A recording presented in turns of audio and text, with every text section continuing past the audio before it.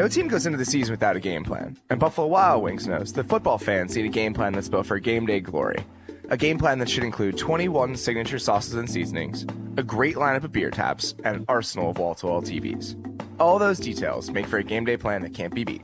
So, win or lose, if you're a football fan, you still win at having the best game day atmosphere around.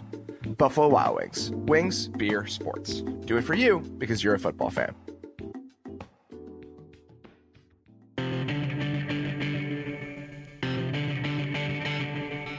Welcome to the Ringer NFL show. My name is Robert Mays. I'm a writer at The Ringer. Joining me under the line is Danny Kelly. Danny, how are you? I am doing excellent. How are you doing today? Honestly, man, I'm pretty great. I've been listening to the new XX album for the past 12 hours, and it makes my soul so happy. And then I also realized this morning that the Steelers play the Chiefs this weekend, and the Packers play the Cowboys. Man, there's so many good games. I mean, this is just, if you're a football fan, this is all you want this weekend. It's just the types of games and the teams involved, and we're just going to get into it, man. We're just going to break it down the same way we did last weekend. We're going to be welcomed a little bit later by Terez Paylor of the Kansas City Star to kind of dig into the Chiefs a little bit. But other than that, just me and you, buddy. We're all on our own. Let's do this, man. All right, let's start with the game that I assume is just filling you with existential dread right now. Your Seattle Seahawks are visiting the Atlanta Falcons. I tweeted out something that Mark Susser from NFL.com tweeted the other day, just kind of the differences in numbers between Earl Thomas and having Earl Thomas and not having Earl Thomas, and your reaction was just priceless. I could just feel your fear coming through the internet. I mean, Matt Ryan is just going to completely pick on the middle of the field all game. I think, let's see if I can find the stats here. So on passes of 20-plus yards with Earl Thomas this year, the Seahawks gave up 388 yards on 12 completions and 2 touchdowns, grabbing 3 picks. So they gave up 12 completions in 11 games on 20-plus yards. In the 6 weeks without Thomas, they've given up 12 completions. By the way, on deep balls, 20-plus yards, the Seahawks had been giving up 48 rating to quarterbacks. Guess what that rating is now? 108.9. It's just like so easy to pass deep on the Seahawks now, which is weird because it's like never like that. Yeah, imagine you looking at Seahawks numbers as like other people watching a video of like a surgery. I mean, it's just the most gruesome thing you could put on your computer.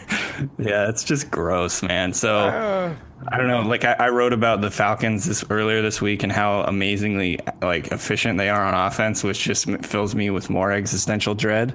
And I mean, there's a few things that could happen for the Seahawks that it could go their way. Like there's a few things. Cam Chancellor's back in this game, which will be big. Frank Clark is back in this game. If the run game is kind of like a real deal now, then like that could help. But I don't know. It just doesn't look good. The number, like on paper, it doesn't look good for Seattle. So what interests me is that, we don't talk about this cover 3 that Seattle runs, just kind of famous that they do other things, but it's the baseline of their defense, and Earl Thomas is such a huge part of that. Would you be surprised if they played a little bit more cover 2 in this game with Bobby Wagner actually getting deep in the middle of the field and kind of taking away a bigger area of responsibility from whoever's playing free safety? Well, first of all, I think the Seahawks run a cover 3 primarily because they want to stop the run. So if they can get some stuffs early on in the game and have Atlanta kind of go away from just their run game, which honestly isn't probably all that likely, but if they can do that, then I could see them running more cover 2. But the Seahawks love to have that 8-man box. They love to stop the run. That's like the number one priority for them. And so it just kind of depends on how the game goes, I think. But I do think, I mean, if you look at last week, the Seahawks pretty much took out the Detroit run game and then were able to do a little bit more in the back end. I think they ran a few more two high looks. Yeah. And that makes it really hard for teams to pass on them. But it also makes it a little easier to run on them. Detroit doesn't have any sort of a run game. So that worked last week. But, obviously with 2 good backs in Atlanta, it might be a little different this week. So I think it just kind of depends on how the game goes. I think they'd like to, though. I think, getting a little help to Steven Terrell in the middle of the field would probably be one of their goals. And that's all well and good. They want to stop the run and everything. But if they're giving up 3.2 yards a carry and Matt Ryan has 350-yard touchdown passes, it doesn't fucking matter.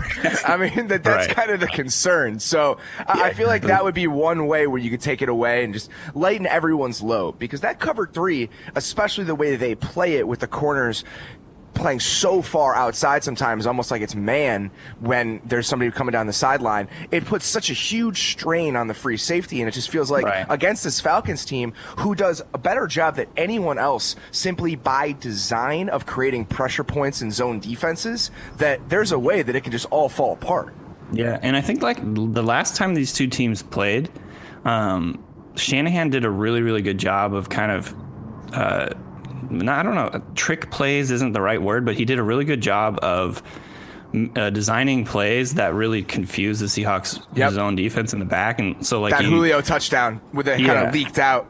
Exactly. And then you have like routes that go to tight ends. So basically that they'll like do like a switch vertical switch release. I can't remember what it's called. Something like that. Yeah, switch verticals, which is actually a huge thing that the Broncos used to do to try to take advantage of the Seahawks defense. Damn it, I hate that play. And it works really, really well against the Seahawks. And so basically what you have is you have the receiver on the outside run a slant, and then you have a tight end from the inside run like what's essentially a wheel route. Yep.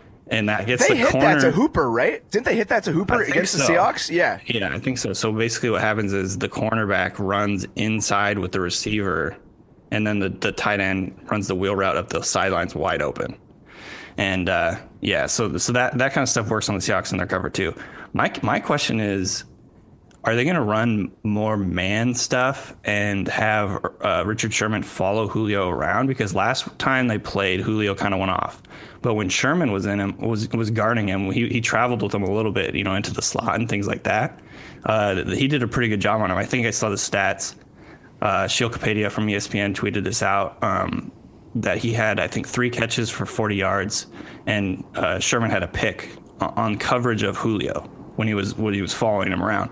And then other than that, Julio had like 4 catches for 99 yards and a touchdown when other people were on him. So I don't know. It'll be really interesting to see if they decide to kind of switch up their strategy this time, because they don't have Earl sort of holding it down in the middle, and maybe they need that boost from Sherman. So I don't know. That'll be interesting to see.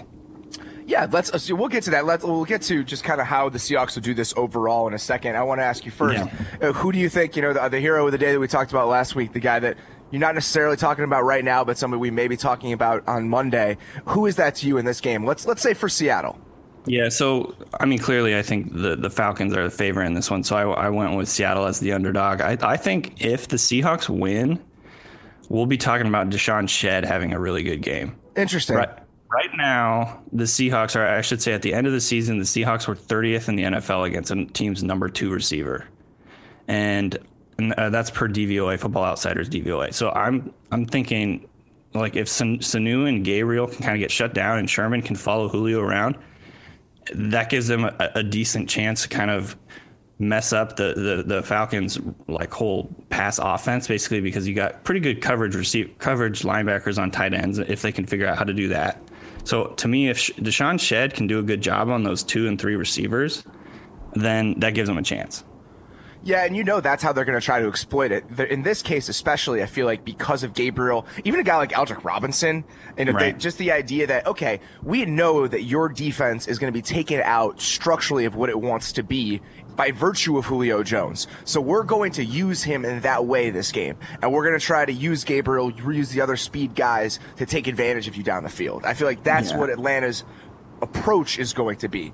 And you're right. I mean, Seattle, they're never as good against the tight end as they should be. It's kind of weird. Like it's the one statistical hiccup with the Seahawks defense every year, but they're 4th in DVOA against running backs. I mean, Bobby Wagner and KJ Wright are going to eat some shit up. And I feel like that really takes away from Atlanta's ability to attack you there. So it feels like those number 2 guys are going to be more important to the Falcons here than they have been in any big game all season.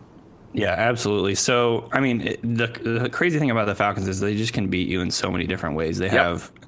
this is off the top of my head. I want to say even Levine Toilolo had a touchdown against the Seahawks last time. Yeah. Oh, so maybe it was Tuilolo had that was did the wheel route. Maybe he was the one that did the switch vertical. I mean, they use Hooper on it too. I feel like Hooper got a big play against Carolina that I'm remembering. They all blend together at this point. The tight ends, man, they're all the same. Yeah. They're all just, it's like 13 players for the Falcons scored touchdowns. It's hard to keep track of who it was against which team, but I want to say it was some random guy that I barely heard about, and I was like, he was wide freaking open for a touchdown. So, I mean, they're just going to have to be really disciplined. I'll be watching to see if they change up anything in their strategy, or if they just do the Pete Carroll thing and keep kind of doing what they do, the cover three, a lot of zone and stuff like that. So I don't know, man. Though I'm not optimistic. I'll put it that way. When I talked to Matt Ryan earlier this season, kind of just speaking to that variety of weapons they have before we move on, he said the thing about depth is that it allows you to attack whatever a defense does well. You can do a lot of different things to win a game, and we're probably as deep as we've been since I've been around here. Which is, I mean, that's it. That's it. I mean, you think about the Denver game and how they could win that game. They're just different versions of the Falcons offense that they could be whatever they want to put on a certain hat. Yeah, that's a great example, that the Denver game, when they just got a bunch of big plays with running backs out of the backfield. Yep. It's like, I mean, how do you game plan for a team that literally can move the ball in 12 or 15 different ways? It's just insane. It's fantastic. I mean, it's really, really impressive. It's the best designed offense in the league. When you combine that with having really good players, it helps. Right. I looked it up. It was Tuilolo, 46-yard touchdown pass from Matt Ryan in the third quarter. So. Yep, there you go. It's that play we're talking about. So make sure to, if you're watching the game, watch out for that. All right, buddy, let's do it. Let's build me a Seahawks upset. Oh, I could do that. Okay. I know you can. That's why I'm asking you. All right. So to me, number one, if Russell Wilson goes into his God mode version of Russell Wilson. Continue. That gives them a chance. And we've seen it a few times over the years, Yes, sir. It hasn't been consistent enough for me to really feel like it's going to happen. But when Russell Wilson goes off, he is really freaking good. So I think that gives them a chance on the road. We saw actually a couple years ago when the Seahawks played the Falcons in the Georgia Dome. I think it was the Divisional-Round also back in 2012. And Russell Wilson kind of just went off in the second half, put him in the lead with 30 seconds left, and then the Falcons came back and hit a field goal to win the game. But again, if Russell Wilson can do that, I think that gives him a chance. The other thing that's big is if Seattle can run the ball and kind of control the clock and grind out, 6 and 7, 8 minute drives pretty consistently, keep Matt Ryan off the field, I think that gives him a chance. And so if those two things happen, I'm putting it on the offense, because I think they're just gonna have to keep up with Ryan in that Falcons offense. So I'm putting it on the Seattle offense. If they can have a really, really good day, that gives them a chance. I agree with you. So I feel like there are two things I'm going to be watching for. One on each side of the ball. They need to run the ball. That's exactly what they need to do. And Rawls was good last week against a bad run defense, but he gets another one this week. So if that can be the basis of how they move the ball offensively, if they can just bleed this game out, I feel like that's going to be a really big thing for them. On the other side of the ball, I feel like one of the biggest changes that hasn't been talked about enough with what's allowed this Falcons offense to become this group that they are right now is the amount of stability they've had inside in terms of pass protection. That starts with Alex Mack, but the guards are still players that you can take advantage of with the right schematic stuff. And you think about Clark and Bennett, when they move inside in those packages, that's what we're going to need to win. They're going to need to beat up those guards, collapse the pocket inside, not let Ryan move around subtly, because if they don't do that, then he's got time to throw. I don't think the secondary has what it takes to hold up against this group. Yeah, exactly. And I mentioned it earlier. I think Frank Clark was out the last time these two teams played. And I want to say Mike Bennett got hurt in the second half. So they played a pretty big portion of the game without two of their top pass rushers. So that could be something that's a little bit different for how this game goes this time around. I mean, obviously Seattle won last time, and they won in a controversial manner at the end of the game there, and it wasn't Seattle. So there's a lot of different factors going on here. But I agree with you. I think, getting that interior rush could be a way that it looks quite a bit different this time than it did the first time around. All right, bud. What are you picking? I don't want to do this to you, but I gotta. Well, I mean, I'm picking the Falcons. I went with them last week when we did our video shows, and I'm sticking with that. I just think I mean, if you looked at the way the Seahawks have gotten off to starts in their last 4 playoff games, it's pretty stark. The last time the Seahawks played on the road, it was at the Panthers, and they went down 31-0. Before that, it was the Vikings. It was that really, really cold game. They lost they started off 9-0 going into that game, and then they came back in the fourth quarter. And then going back, there was that game I was talking about. They went down to the Falcons 20-0 before Russell Wilson engineered a comeback. And the game before that, this was in 2012. They went down to the Redskins 14-0 before making a comeback. So it's like they always have to make these comebacks on the road. I feel like if they get off to a slow start this week against this offense, I think it's curtains for the Seahawks. I just don't see them coming back from that. So they need to get off to a fast start. And I don't have faith that they will. So yeah, they could be down 40 pretty quick. I mean, like that's the thing against this Falcons team. That being said, it wouldn't surprise me in the least bit if the Seahawks just said, "We're the Seahawks." It doesn't matter that Earl Thomas is not here. You know, like if those guys on that defense, those guys we've talked about for years, just really took up the mantle and said, "We're going to do this. Like we're going to be enough." They have enough talent on that side of the ball to do it. But again, we talked about Falcons offense all year. I love them. I love what they've done, and I think they win this game. So yeah, I think we're in agreement. I definitely feel like the Seahawks could do it. The way that I see it playing out, it's not going to happen. All right, buddy, let's move on. You know, we talked about that one for a while. We're not going to do it with this one. Houston and New England. I mean, it's a 17-point spread. It's not that the Texans don't have a chance, but the Texans don't have a chance. Let's just do this in terms of, let's go straight to kind of putting together an upset for Houston, because that's really what we're talking about here. We know what makes the Patriots good. We know what's going to make them good against any team, especially this one. It also helps that they're playing Brock Osweiler. Right. What version of this game could the Texans possibly win? The one where Jadeveon Clowney injures Tom Brady. Yeah, like in the second play of the game. Even with that, though, I feel like Garoppolo is a much better quarterback than Brock Osweiler. The way that I see Houston being able to pull off an upset is I mean, pretty much along those lines, but it's not. I mean, I'm kind of joking about that, but like not really, no. Yeah, but Clowney making a few big plays, Whitney Merciless making a few big plays, having some of the guys on their front seven get like strip sacks, create touchdowns on defense, things like that. Like that to me is the only way they have a chance in this game. So they need some big, probably scoring plays from their defense in order to pull this off. Because I just don't see. I mean, this is the most obvious thing ever. I just don't see Brock Osweiler keeping up with Brady in the scoring department. I totally agree. I feel like they need some game-swinging plays from those guys. Yeah. If they have any chance of winning this game, it's going to be because Jadeveon Clowney is the best player on the field. Right.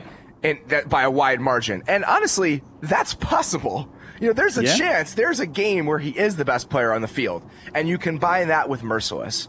We run into a few issues there, though. One, last year, and even in years past, where you could take advantage of the Patriots was up front. Their offensive line was equal parts injured, ineffective, whatever. They had a lot of trouble in that area. They don't anymore. That offensive line has been together this entire season, more or less, and the guys on the edges are playing extremely well. I mean, Nate Solder has been good typically when he's been healthy, and he's probably had the best season of his career, you could argue, this year. Marcus Cannon, who used to be a liability and used to be the obligatory sixth tackle, got a pretty healthy contract extension, and everyone was like, yeah, that makes sense. I mean, that's the way he's played this season.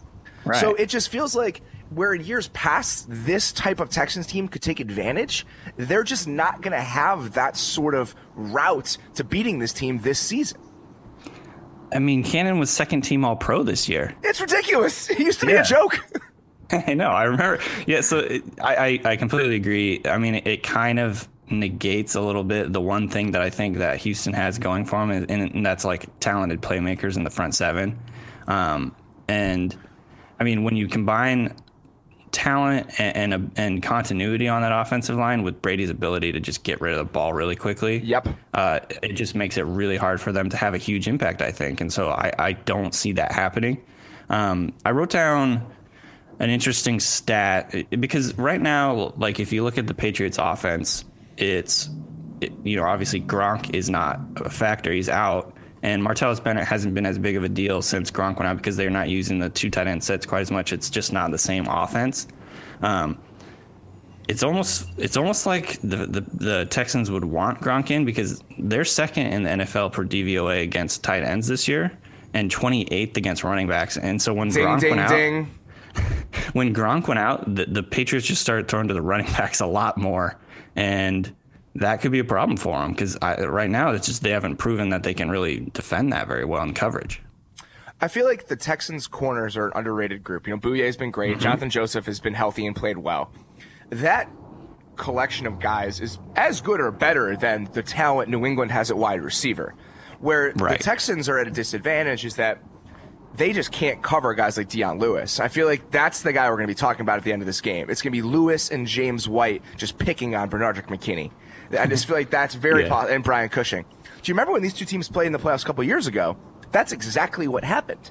They were motioning Shane Vereen out wide and doing all kinds of weird shit because they knew they could pick on Cushing, and I can't remember who the other inside linebacker was at the time. That's going to drive me crazy. But just a guy that wasn't able to move with those guys. And I feel like we're going to see the same type of approach from the Patriots. Chris Hogan isn't going to beat up A.J. Bouye, but Dion Lewis can certainly shred Bernardrick McKinney in space. Yeah, and the Patriots have no shame when it comes to just dinking and dunking. If that's what's what's best, if that's what's working best, they'll do it. They have no shame in that. And the Patriots don't have much shame as it relates to anything. Good point. So yeah, I mean that to me was a really important deal. So yeah, I definitely agree that we could probably see quite a bit of Dion Lewis in this game. Yeah, I think so too. And the problem is for Houston, when you're looking at their offense, look at what they've done the last couple games. I want scatter play to DeAndre Hopkins, but in reality, it's a lot of tight ends over the middle. And New England is really freaking good against tight ends. I mean, that's just where their pass defense is pretty solid and has been for years. And it's because Devin McCourty's a freak in the middle, and Dante Hightower can just freaking play. He can just play. So it just doesn't seem like there's a lot of ways for Houston to move the ball. Yeah, and I mean, obviously, Osweiler had a decent game last week. He made that one really big throw down the sideline to Hopkins, but our bar is so low. I know, and that's the thing. Is I just don't I'm not changing my tune on him. I still think he's a major liability for that offense, and I don't know. I just don't see them scoring that many points. I mean, they're in Foxborough, which always is hard to play there. Last time these two teams met, I mean, Jacoby Brissett and the Patriots shut out Houston. So I don't know. There's a way to sort of, build in your mind an upset like we kind of just did, but I just don't see it happening. Yeah, I don't either. I mean, at this point, it's just a matter of whether Houston can cover, and I don't have a ton of faith in that either. I mean, it just seems like the Patriots haven't played in a while. They're going to want to just go at them, and I wouldn't be surprised if they got a chance to. So who's your hero of the day? Dion Lewis. I feel like that's the guy we're going to talk about. I feel like he's a guy that can have 7 catches for 90 yards and a touchdown, and 5 carries for 38 more yards. Just a guy that consistently tore apart Houston's defense all day. Yeah, I'm into that. I picked Brian Cushing, and I kind of looked at it if the Texans win. Yep. Who's the guy that I think is going to be a big difference in the game, because he didn't play the last time these two teams went up against each other. Houston's not very great against the run. They're 17th in DVO against the run this year. And so if he can kind of come in and this time around really stifle the Patriots run game and, be a factor in terms of defending running backs out of the backfield, things like that. If he's playing all over the field, I could see, he's the guy who could help keep it close. But again, I don't see that happening. Yeah, I got the Patriots. Yep, and I think they probably win by 17 or more. I honestly think that we could see that type of game. All right, man, we're going to get to my favorite one of the weekend here. Before we do that, let's hear from a couple of our sponsors. No team goes into the season without a game plan, and Buffalo Wild Wings knows the football fans need a game plan that's built for game day glory. A game plan that should include 21 signature sauces and seasonings, a great lineup of beer taps, and an arsenal of wall-to-wall TVs. All of those details make for a game day plan that can't be beat. So, win or lose, if you're a football fan, you still win at having the best game day atmosphere around. Buffalo Wild Wings. Wings, beer, sports. We do it for you because you're a football fan. We're also brought to you by MeUndies. Picture a world where putting on a new pair of underwear isn't just fresh. You're stepping into a better day. Think about it. Underwear is the first thing you put on and the last thing you take off. Why would you settle for anything less than the best feeling underwear on the planet? MeUndies focuses solely on producing the most comfortable underwear you've ever experienced. My friends at MeUndies sent me a few pairs a while back, and now I can't imagine wearing anything else. It really makes each day that much better. For the price of 2 cocktails, MeUndies will deliver your new favorite pair of underwear right to your doorstep. It's a better day, guaranteed. Try them on, and if they aren't the most comfortable, best-feeling undies you've ever had, they'll refund you and let you keep your first pair for free. Included in the price is the sweet touch of Modal, a special fabric made with best-in-class raw materials that are scientifically proven to be 3 times softer than cotton. These uber cozy undies are sold exclusively on the MeUndies website, where you'll enjoy free shipping in the US and Canada. And for a limited time, everyone in our audience gets 20% off their first order. But you have to go to our special URL, MeUndies.com/NFL show. With the MeUndies Better Day Guarantee, you have nothing to lose. So don't wait any longer. Go to MeUndies.com/NFL show right now for 20% off your first order. That's MeUndies.com/NFL show. All right, buddy. Here we go. I mean, it doesn't get any better than this. Packers, Cowboys, the two franchises, just like when they're on the field together, it looks right. And this game is just, it's going to be a hell of a show. I mean, if you can't get excited about this game, like this, to me, this is one of the premier matchups we've seen all year long. And I don't know how you top this right now, because you've got the hottest quarterback in the game right now, probably potentially just like in a decade, just the way he's playing right now. And then obviously the unstoppable force of the Cowboys offense, and it's just going to be a crazy fun game. It's going to be really, really great. And I think that you're totally right with Rodgers. He's just in his zone. The last time these two teams played, it wasn't the same Packers team. I mean, they just weren't this group that they are now. So we can't throw that out necessarily, but we're going to see a much different type of outing this week. Is there any numbers that you found that stuck out to you? Yeah, I mean, so obviously, I mean, we just have to say it because if you haven't seen it yet, in the last 7 games, Rodgers has completed 70% of his passes for 21 touchdowns, 0 interceptions, and 121 passer rating. So, and it's not like he's just doing something in the constructs of the offense and kind of just doing his thing. Like, it's not like they've designed some brilliant scheme to make him good again. Like, he's just playing out of his freaking mind. And making these incredible plays, keeping plays alive. I've talked about it on Twitter a few times. When he sticks in people talk about the great protection that he gets, and that's definitely true. But he makes time for himself by the way he moves around in the pocket. 100%. Not every quarterback does that. So just the ability for him to keep plays alive, whether it's moving around in the pocket or moving around outside the pocket. Obviously he's just got this whip for an arm that can throw a frozen rope pretty much anywhere on the field. And I don't know, he's just playing crazy, crazy good. The other stat that I had, and I think it'll be important this week because I think Jordy Nelson has been declared out already. Yep, earlier this morning, Schefter tweeted it. Yeah, so Devontae Adams, since these two teams played, in the 12-game stretch since they played, he's caught 68 passes for 904 yards and 10 touchdowns in a 12-game stretch.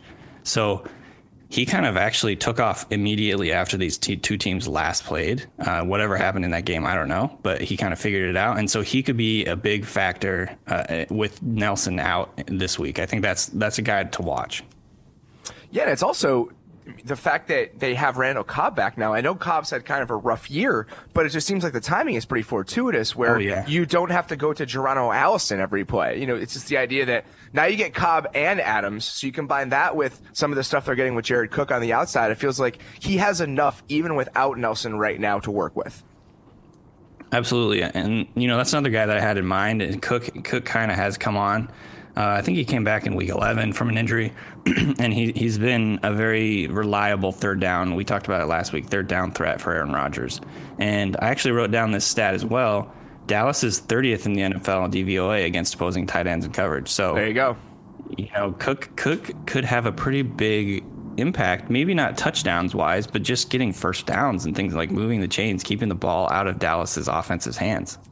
It'd be interesting to see what they do if they move Cook outside, how they challenge him, who goes out there with him, because I feel like moving him out and trying to get some linebackers out of the box and play with Sean Lee a little bit allows you to run the ball a little bit better, because that Dallas run defense has been pretty good. But if you can kind of take them out of where they want to be schematically, then you have a better chance of taking advantage.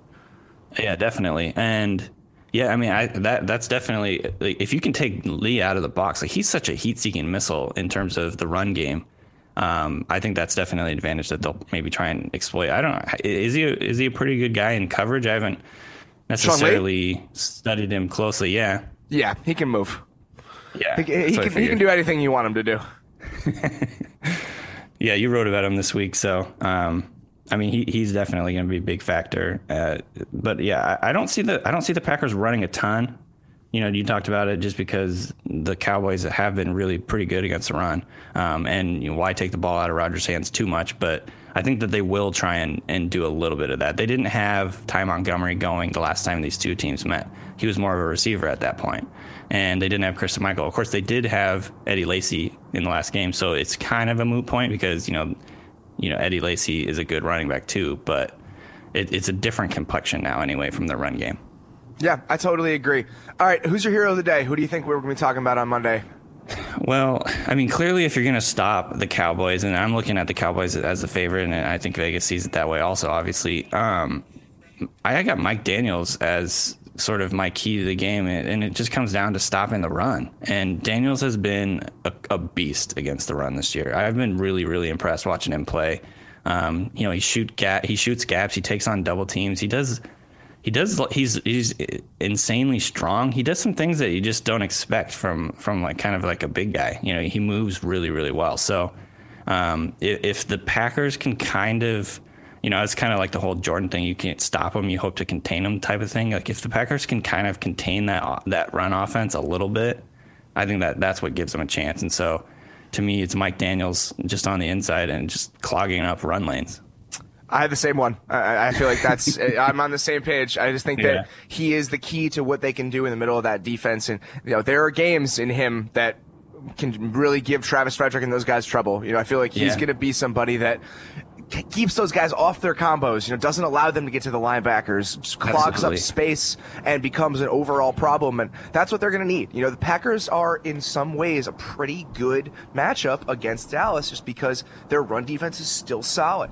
You know, their pass defense has its issues, but it's mostly against throws down the field, that kind of stuff, the things that we haven't seen Dallas do consistently all season. So I feel like there are definitely, you know, versions of this game where the Packers and what they do well is able to get in Dallas's way.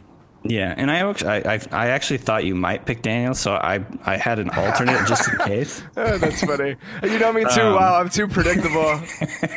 No, not at all. I just think we see the game kind of similarly, but Julius Peppers, I think, could have a big impact on this game as well. Just not giving Dak Prescott time. Yeah, he's been playing really well lately, I think Peppers has. And you know, he's just such a big, old, wily vet. Like, he can stop the run, he can rush the passer, he can do a lot of things. He's the type of guy that I could see just creating a turnover this week. So I had Peppers in my mind as well in terms of just being disruptive, you know, not allowing Dak Prescott to sit back there and make passes. And, you know, getting pressure on that and also playing against the run. So I think Peppers will have a big game. I tweeted this during the Packers-Giants game. Julius Peppers has had at least 7 sacks every single year he's been in the NFL except one. He's done it 14 times. Oh, my God. How old is he now? He's in his mid-30s. I mean, Julius Peppers was drafted in 2002. Julius Peppers was drafted I remember talking about this guy like in like high school or something. It's like he's been around forever, man. Yeah, it's all you need to know is that Julius Peppers was the number 2 pick in a draft where David Carr went number 1. Oh, no way. The other guys in the top 10 the year that Julius Peppers was drafted: Joey Harrington, Mike Williams, offensive tackle version, Quentin Jammer, Ryan Sims, Bryant McKinney, Roy Williams, the Cowboys safety. Oh, wow. Yes. It's pretty incredible. I mean, it's the fact that he's still playing and playing at a high level. No one would ever be surprised because he's just one of those all-time, out-of-this-world athletes. But it's still pretty amazing. I miss him with all of my heart. Oh, man. Yeah, exactly. Like, he's just ageless wonder. I think someone was telling me, this could be wrong, but I remember hearing he can hold a ruler in his hand, like from thumb to pinky. He can hold a what? like a ruler, like a 12-inch ruler. Oh my God, that's not surprising, but it's pretty insane. Julius Peppers is 36 years old. That is where we are right now. We've been doing this the whole time, but let's kind of all together synthesize it. Build me a Packers upset.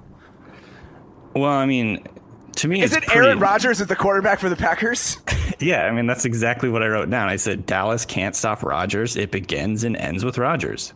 And we saw that last week. A really, really good Giants defense gave up 38 points, 4 touchdowns, 300-something yards to him. I mean, he's just playing like an alien right now. Like, you cannot stop him. So, like, if Dallas can't, and Dallas's defense is, not necessarily like an amazing squad of like, they don't have like an amazing secondary or anything like that. Like he was doing that against one of the best defenses in the NFL last week. Now, clearly the game is in Dallas, so it's a different dynamic.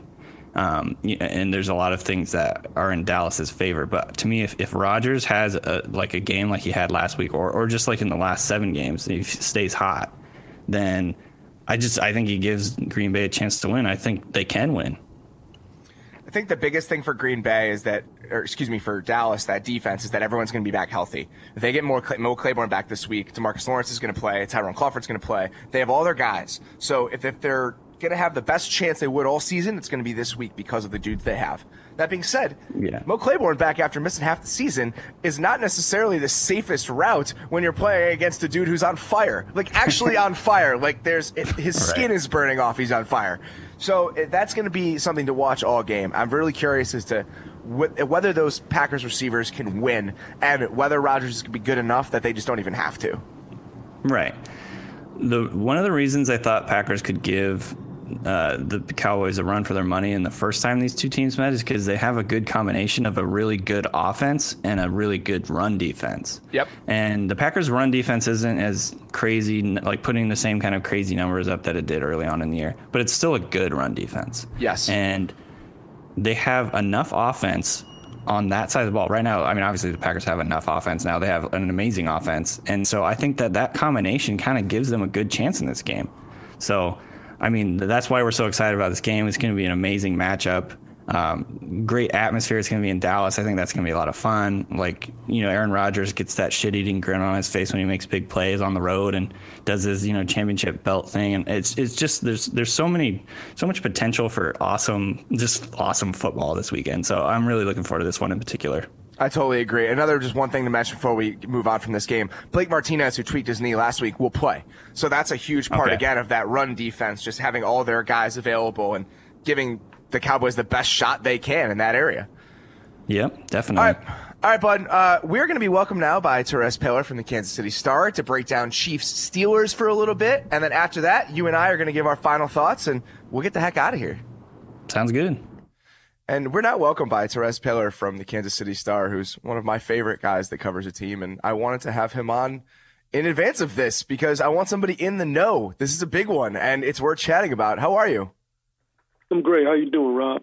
I am pretty excited. This is a great week of football that is just much better than what we had last week. This is a reward for the slog of the wild card round. Yeah, wild card round. Not too fun. No, not great. And you had that, not off necessarily, but, the Chiefs weren't playing. They had a bye. They're back.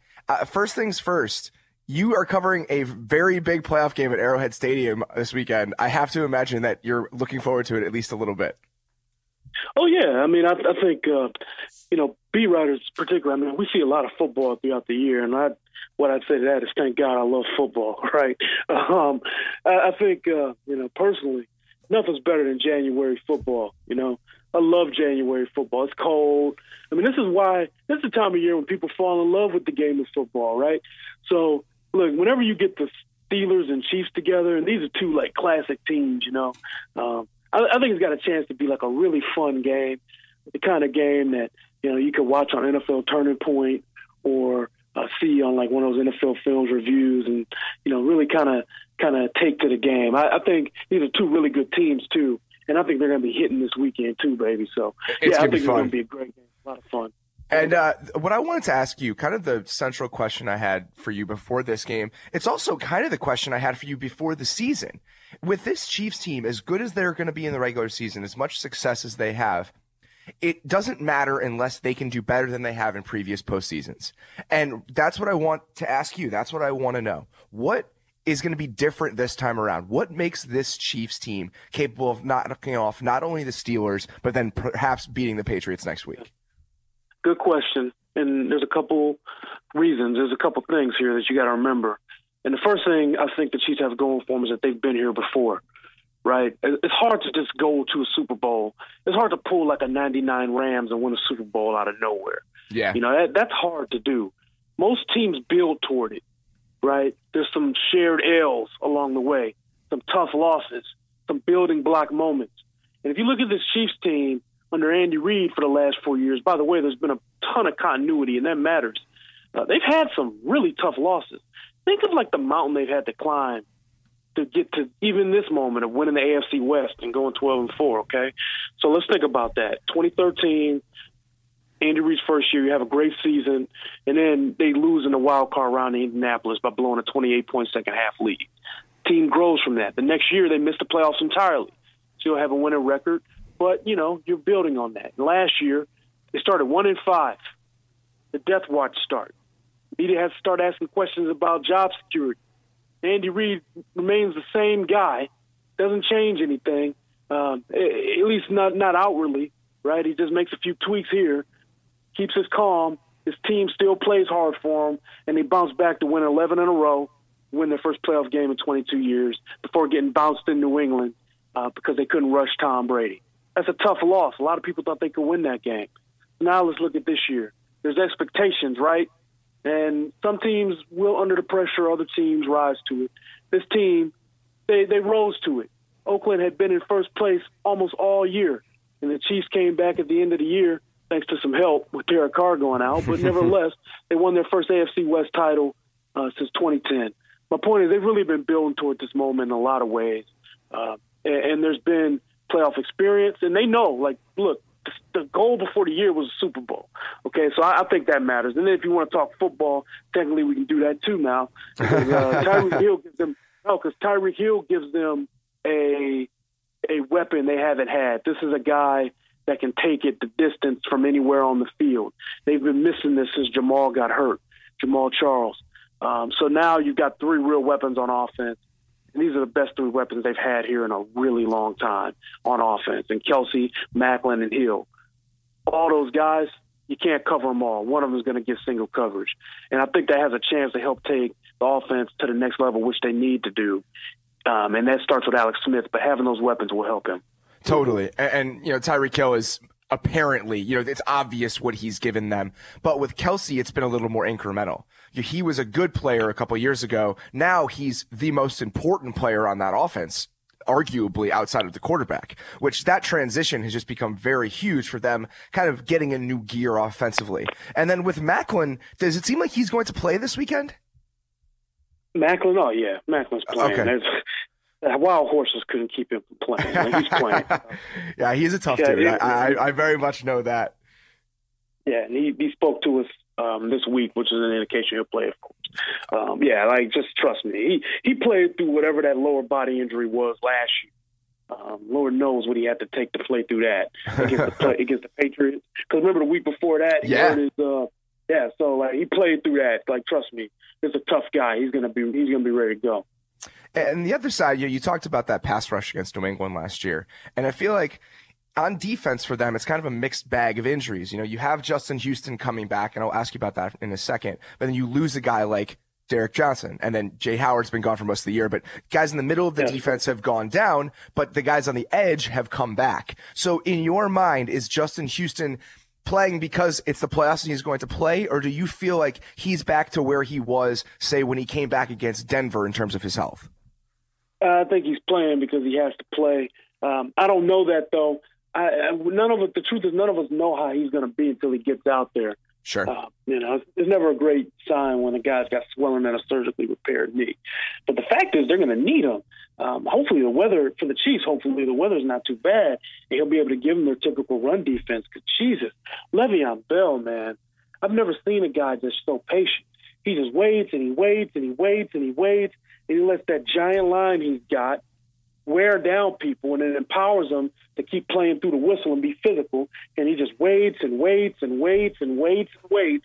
And then the moment there's a hole, poop, he's right on through it. Glider. You know, he's a really good back. My point is, like, you know, this is a guy, you need as many solid run defenders as you can get, especially with the fact Derek Johnson isn't in there. I think it's going to be tough for the Chiefs to probably be able to hold Le'Veon Bell down with an even box. I think Barry's going to have to cheat down, and they're going to have to take their chances with the passing game, which could actually play in their benefit if the weather is poor and the field footing isn't very good. But, again, we'll see what they end up doing. I totally agree. And usually in the past, you know, even last season, if you were going to defend the Steelers, you were going to say, all right, they really like to sling it around the yard. You know, they have Martavis Bryant and Antonio Brown, and Roethlisberger's really tuned in, and they could push it down the field. But right now, it just feels like first and foremost, the way they want to build that offense is with Bell. And then you look at the Chiefs' run defense, like you said, no Derek Johnson. His team finished 26th in run defense DVOA. They gave up 4.4 yards a carry. It's not a good run defense. So in order to even have a prayer of slowing him down, that's right. I think you're going to have to walk Barry down. You're going to have that be your number one priority and say to the Steelers, you haven't shown an ability to beat people over the top in 10 weeks. We're going to make you do it against us. Well, one thing the Steelers do, I'll tell you this. You know, I watched like 7 of their games. I'm watching the same amount of tape this week to get ready. I think, you know how it is, Rob. I got you, man. I got you. By the way, I'm going to plug my Chiefs game plan. I wrote 4,500 words on the Steelers, a scouting report. I think it's very good. A lot of people have read it. It's good. And one thing I did notice when I was watching this game is that watching these games that, hey, you know, like Sammy Coates and Kobe Hamilton, and I do like Eli Rogers, but like some of these other guys the Steelers have, you know, they'll throw deep to these guys. That's how they try to keep you off balance. Like Roethlisberger, he's not afraid. Look, it's going to be Bell and Brown, right? There's going to be a lot of those guys, but then they mix in the short passes, the Jesse James over the middle, and they also throw the short passes to Eli Rogers over the middle. But the Hamilton and Colts, they will throw deep to those guys a couple times a game just to keep you honest.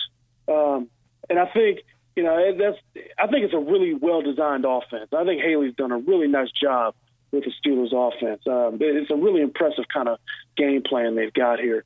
And I think the thing the Chiefs are going to have to do is kind of, you know, Son's going to have to walk that guy down, but, you know, you don't want to give the Steelers a ton of big play opportunities either, because Big Ben will turn it over a little bit if you make him go the length of the field. So I think it's going to be an interesting mix for Sutton. I don't think he can just stay without number in the box a little. He's going to have to pick his poison a little bit between the 20s and then really lock down in the red zone. And thankfully for the Chiefs, they've been really good at that. I mean, they'll give you the yards between the 20s, but more often than not, you're coming out of the red zone with a field goal. It's a bend but don't break defense. They've been good at it all year. Yeah, absolutely. And I think that's going to be the number one key that the Chiefs have to have on defense. This is a team that's just so good at being opportunistic defensively, and they'll take the ball away from you, and Roethlisberger's not afraid to hand you one or two. And that's going to be what possibly swings the game. So I totally agree. I think we're on the same page. Yeah, man. I think this is going to be a fun game to watch. At the end of the day, it's going to come down. I think it's going to come down to whether or not this offense can match the Steelers. Because the Steelers are getting their points, right? Like, you're not holding them to like 7 points or something. They're going to get theirs. And they're going to drive the length of the field, too. I think it'll be a big yardage day for the Steelers. The Chiefs are going to have to force some timely turnovers. They're going to have to keep them out of that end zone and hold them to field goals. And then the Chiefs' offense is going to have to score. They're going to have to come away with some touchdowns. And a special team score from Ty Hill wouldn't hurt either. But, you know, you can run on the Steelers a little too, Rob. You know, you can do it up the middle. Now, their defense has looked a little better, a little more like the ones we're used to seeing recently. But, you know, you can pound up the middle on them a little bit. So Spencer Ware could have a day, and you've given Andy Reid 2 weeks to prepare. So he should have some stuff dialed up for this game. It's a winnable game for the Chiefs, but it is 50-50. It's a coin flip, baby. Yeah, I totally agree. All right, man. Thanks for doing this. I'm pumped for this weekend. I know that you are. Hopefully the Chiefs will be heading on, and if they do, we'll definitely get you back doing this again, and it's always fun. So enjoy the weekend, and we'll chat soon. Okay, man. Take it easy. See you. All right, Danny, give me a couple parting shots about Steelers Chiefs. What are you looking for? Who do you think comes up big? The main thing I'm looking for in this game is if the Chiefs can stop the run, because if they can't stop Bell, then I think that the Steelers can run away with this game. And right now, I mean, the Steelers obviously are playing well on offense. They have a lot of ways to beat you, but the Chiefs have not been a great run defense team. And so to me, that's still one of the biggest things. They were 26th against the run this year per DVOA, 26th in yards, 20th in yards per attempt. So, I mean, if Bell can just go off, then that makes it, I think it just makes it hard for the Chiefs to win this one. Yeah, I totally agree. I feel like the Steelers just have so much in that running game, and their line is healthy. They're playing so well. It's going to be tough. And like Terez and I were talking about, if you have to bring Barry down and as a way to counteract that, are the Steelers able to hit a couple shots? I feel like Absolutely. The Steelers not having Ladarius Green is a big part of this game. I feel like that if he were playing, I know he's been out for a little while, but he's the type of guy that could take advantage of a team down the middle of the field if they do have to bring Barry down. I'll be curious to see if the Steelers have the firepower to say, we will burn you if you come up, because they haven't shown that to me in a while. And I think that if they're going to beat a team like New England, or they're going to go head-to-head with a team like we're going to see from the NFC side of things, that element of their offense needs to be there, and I think we're going to find out if it is this week. Yeah, and the other factor that goes right into that, and this is something that we've talked about over the last couple of weeks, is that Ben Roethlisberger is much worse on the road. Yeah. His road stats right now through the last game, the playoff game, is 78 passer rating, 59% completions, 9 touchdowns, 8 picks, and the Steelers went 5-3. And then at home, which included last week, he has 115 passer rating, 70% completions, 8.6 yards per attempt, 22 touchdowns, and 7 picks. And the Steelers are 6-1. So he's much, much worse. I mean, 115 passer rating drops down to 78 on the road. That's a huge, huge swing. So I don't know. It depends on what version we get of him this week. I wrote about that a couple of weeks ago. I know it's kind of just an obvious thing. Like if you need a good quarterback, but I think that Bell is good enough. Even if Ben doesn't have like a great game, as long as he's not turning the ball over, I think they can still win. Just because they have Bell running the ball so well. I totally agree. All right, buddy. That's all we got. That's all we got this week. Football is going to be here, and I'm very excited. I'm going to be in New England, which is probably not the most exciting game to be at, but it's still playoff football. And I just Steelers Chiefs game, Arrowhead's going to be rocking. I mean, it is going to be incredible. I am very excited to take it all in. All right, man. Thank you for doing this. As always, you guys, thanks for listening. We'll be back next week.